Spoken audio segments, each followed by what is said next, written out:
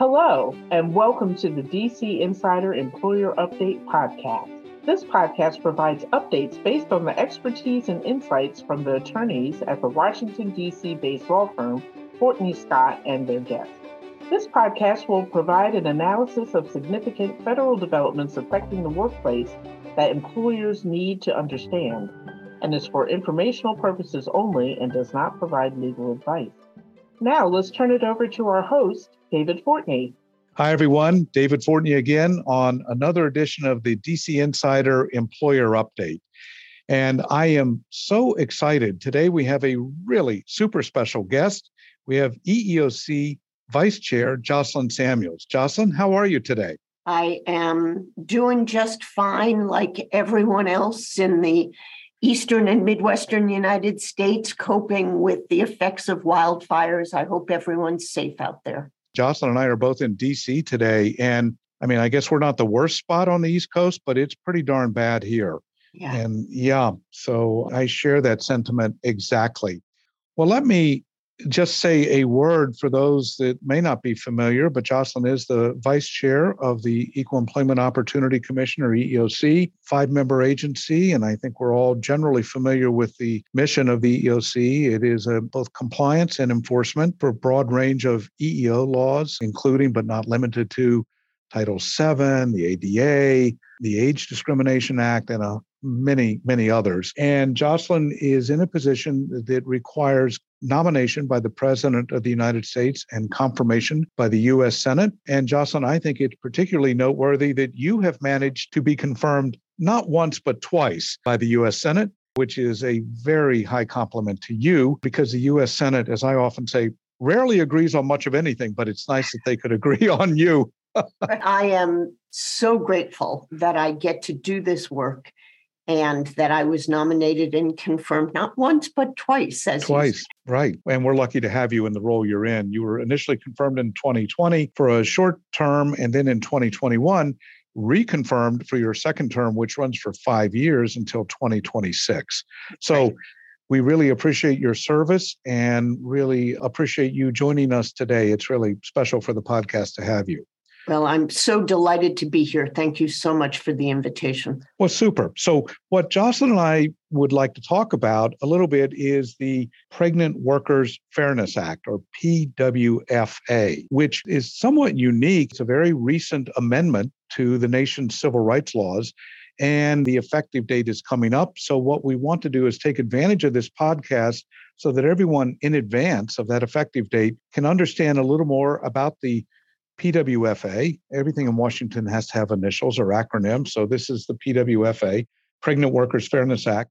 So Jocelyn, let's go, because this is going to be a statute that your agency is responsible for. And I know you've done a great job on outreach already on guidance and compliance. But let's start with the basics.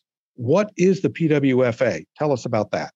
Well, I am so excited that we have a new civil rights law to enforce and work with employers to implement, because I really do think this will be a win-win for both workers and employers. The PWFA requires employers to provide reasonable accommodations up to the level of undue hardship to employees and applicants who have known limitations related to, affected by, or arising out of pregnancy, childbirth, or related medical conditions. And this was, as you noted, passed last December. It was a bipartisan bill, something of a rarity in DC, right, supported by a wide range of interest groups, from the Chamber of Commerce and the Society for Human Resource Management to civil rights and faith-based organizations across the board. And I think that the reason for that is that the bill recognizes that women should not be forced to compromise their ability to work based on an inability to get accommodations to stay in the workplace. The law provides clear standards to employers about when pregnant workers are entitled to an accommodation. It enables employers to support and retain employees, and it enables those employees to stay on the job. And so I think that's a lot of the reason that it has generated such universal support and real recognition that this is an advance in providing for equal employment opportunity and serving the interests of workers and employers. I think that's right, Jocelyn. I know certainly our clients are very receptive to it, and people with interest certainly followed as the bill was progressing along. And I think many people were appreciative of Congress enacting this and looking forward to it being put in place. Well, let's start with some basics to make sure that people know, when is the law effective? You mentioned that Congress passed it and it was signed into law in December of 2022. Right. What's the next deadline we need to be mindful of? The effective date is this month, June 27th, 2023 is the day on which the law goes into effect. Okay. And so that's, again, a fairly common mechanism that Congress uses. They give some advance time so that people have a chance to become familiar with the law before its effective date, which, of course, is really what the purpose of today is, to talk a little bit about what's included in that. Now, are there regulations or will there be regulations? Let's talk about that. Yeah, so the law requires the EEOC to issue regulations by December 29th this year. And the public will have a really robust opportunity to provide comment on proposed regulations that we hope to release expeditiously.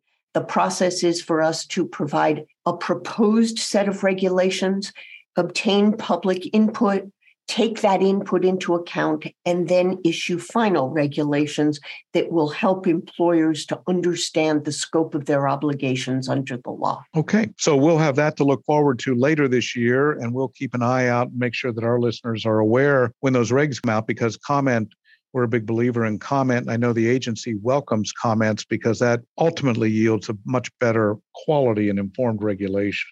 And this is one of the statutes, not all of your statutes do you have regulatory authority, but this one you do expressly. So I think you've talked a little bit about who is protected. You've covered that. How about which employers? Are effectively all employers out there? Let's talk about which employers are subject to these new obligations. Yeah, a lot of the concepts and foundations of the PWFA are going to be very familiar to your listeners because they build on existing law. So the coverage of the law is the same as under Title VII. So if you are covered under Title VII, you are covered under the PWFA. It also includes Congress, federal agencies, employment agencies, those covered by the Government Employee Rights Act. So it is the universe of entities that are already covered by existing civil rights laws. I'll also note that with regard to the individuals who are covered by this law, one of the purposes of the PWFA was to fill gaps in coverage under both Title VII and the Americans with Disabilities Act. So under Title VII, the Supreme Court had said women who are pregnant can receive accommodations, but only if there were similarly situated workers who also received those accommodations. So it was a very comparative standard. Under the ADA, you're entitled to accommodations, but only if you have a disability. This law takes the guesswork out of whether employers are obligated to cover pregnant workers and give them accommodations up to the level of undue hardship, and says employers must make accommodations for those with limitations related to pregnancy, childbirth, or related medical conditions, even if they don't provide them to other workers, and even if the workers don't have a disability. So it's sort of a gap filler, if you will, for the way the current statutory scheme operated, at least with respect to its, I think most people would have agreed, unintended impact in creating some gaps in coverage for the benefit of addressing pregnancy and pregnancy-related condition. Yeah, That's good. Right. And I think that really goes to the heart of why this has enjoyed such widespread support from, as you point out, all points of the compass. Yeah. Well, let's delve into the reasonable accommodation, because many employers were introduced to that concept as a result of the Americans with Disabilities Act, although if you're a federal contractor We've got 503 of the Rehab Act, and it goes back further than that. But suffice it to say, I think many employers, at least from that vantage point, have some familiarity with reasonable accommodations. And most, I think, successfully are able to navigate that space today. But let's talk a little bit about what are we talking about in terms of reasonable accommodation under the PWFA? Sure. And, I will just say one of the reasons that I am so confident that employers have got this down is that the concepts under this law are really familiar.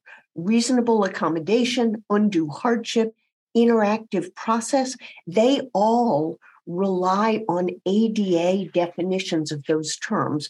And so they are concepts that employers have been dealing with now for more than 30 years. But with regard to specific accommodations for pregnancy-related limitations, many of these are so simple and straightforward. Things like the ability to sit down when you normally stand at a job, or to stand when you're normally seated at a desk, the ability to take bathroom breaks, the ability to carry a water bottle, to receive closer parking if you get parking benefits from your employer, to receive appropriately sized uniforms and safety equipment, to take leave to recover from childbirth. All of these are very straightforward and I think likely to impose minimal, if any, constraints on employers and are the kind of thing that employers will be expected to provide under this law. Okay. And so many of those sound like ADA type accommodations. I mean, ones that would fit comfortably. Is there an exact match or are there any differences between, because I think, and I agree with you, I think that most people have in their heads and their experience and their expertise, I'll call it ADA accommodations, and are hopefully reasonably good at it. We'd like to think most of our clients are, if not all of them. But how do these accommodations compare to ADA? Do they track one-on-one or are there any differences? Thanks for that question, because while many of the concepts, as I said, are familiar, there are ways in which the PWFA is different. One of them is that there are two different ways that workers with limitations related to pregnancy, childbirth, or related medical conditions can be qualified. The first is if they're able to perform the essential functions of the job with or without accommodation. That's the same as the ADA definition. Right. But the second is that a worker will be considered to be qualified even if she is unable to perform an essential function, as long as the inability to perform is for a temporary period. The essential function will be able to be performed in the near future, and that's language from the statute, and the inability to perform the essential function can be reasonably accommodated.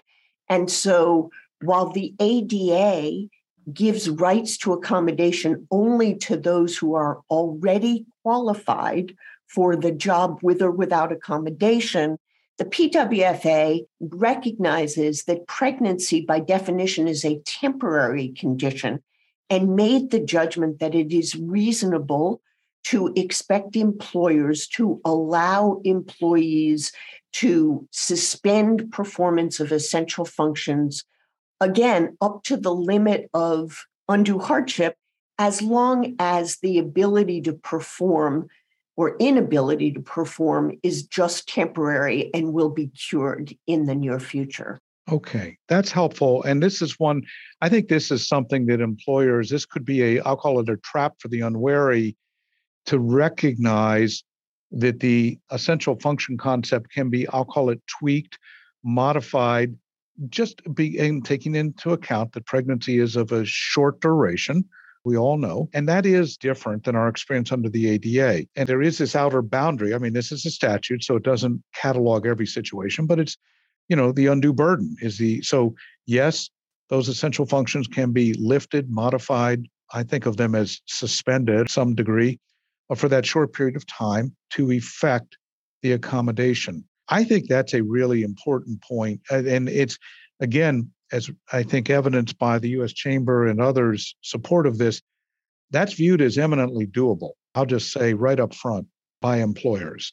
Yep. So folks, don't think that that is an excuse or a justification. I think you need to understand that, but it's doable. I'll also say a few other differences from the ADA. Of course, the language is different. So the PWFA covers known limitations related to, affected by, or arising out of pregnancy, childbirth, or related medical conditions. There does not have to be a particular level of severity that a worker has to show in order to be entitled to an accommodation. So under the ADA, the person has to demonstrate that they have a covered disability, which is a substantial impairment of a major life activity. That threshold does not exist under the PWFA. If you have a limitation, a physical or mental condition arising from pregnancy or related conditions, you are entitled to an accommodation under the PWFA. Congress has essentially made that judgment so that that linkage that otherwise the ADA left open does not need to be made, or has been made, if you will, by statute. Correct. An employer is entitled to satisfy itself that a limitation results from pregnancy, childbirth, or a related medical condition. But if it does, it is covered. And that's the end of the inquiry. Fair enough. And I would say that introduces my other corollary: don't mess with pregnant employees, because normally that ends badly. But that's just a general legal thought on that. Well, let's talk about, are there any other prohibitions that the statute has that we want to make sure that employers are aware of? Absolutely. And some of these mirror and some go beyond the ADA. So one thing to know is that while leave is a permissible accommodation, an employee cannot be forced to take leave if another accommodation is available without creating undue hardship. So, I think Congress was acutely conscious of the stereotypes that have affected pregnant women in the past, that they can't perform their jobs, and so explicitly said leave is like a last resort accommodation. Although, of course, an employee and an employer could agree that leave would be a desirable accommodation. You can't require an employee to accept an accommodation that isn't arrived at as part of a mutual discussion. So the employer can't unilaterally make the choice for the employee.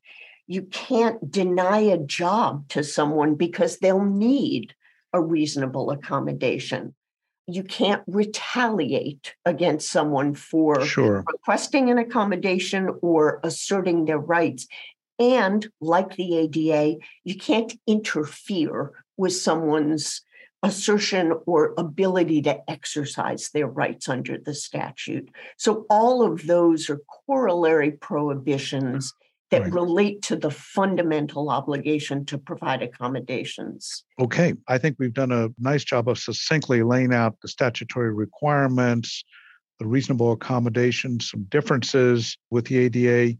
As we look, we do have, thankfully, the benefit of some time before the statute goes in. And of course, even if you're after that June 29th deadline, you still, if you're not fully compliant, should be moving forward. But what specifically, from your vantage point, do you think are best practices that we would want employers to really bear down on during this period? Well, it's the 27th, not the 27th. I'm sorry, I misspoke. Thank you. Clarify.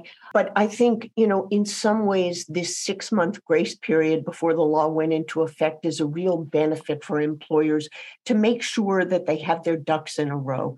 Among other things, you should be reviewing your policies and procedures to make sure that they incorporate your employees' rights to request and receive accommodations for pregnancy, childbirth, and related medical conditions.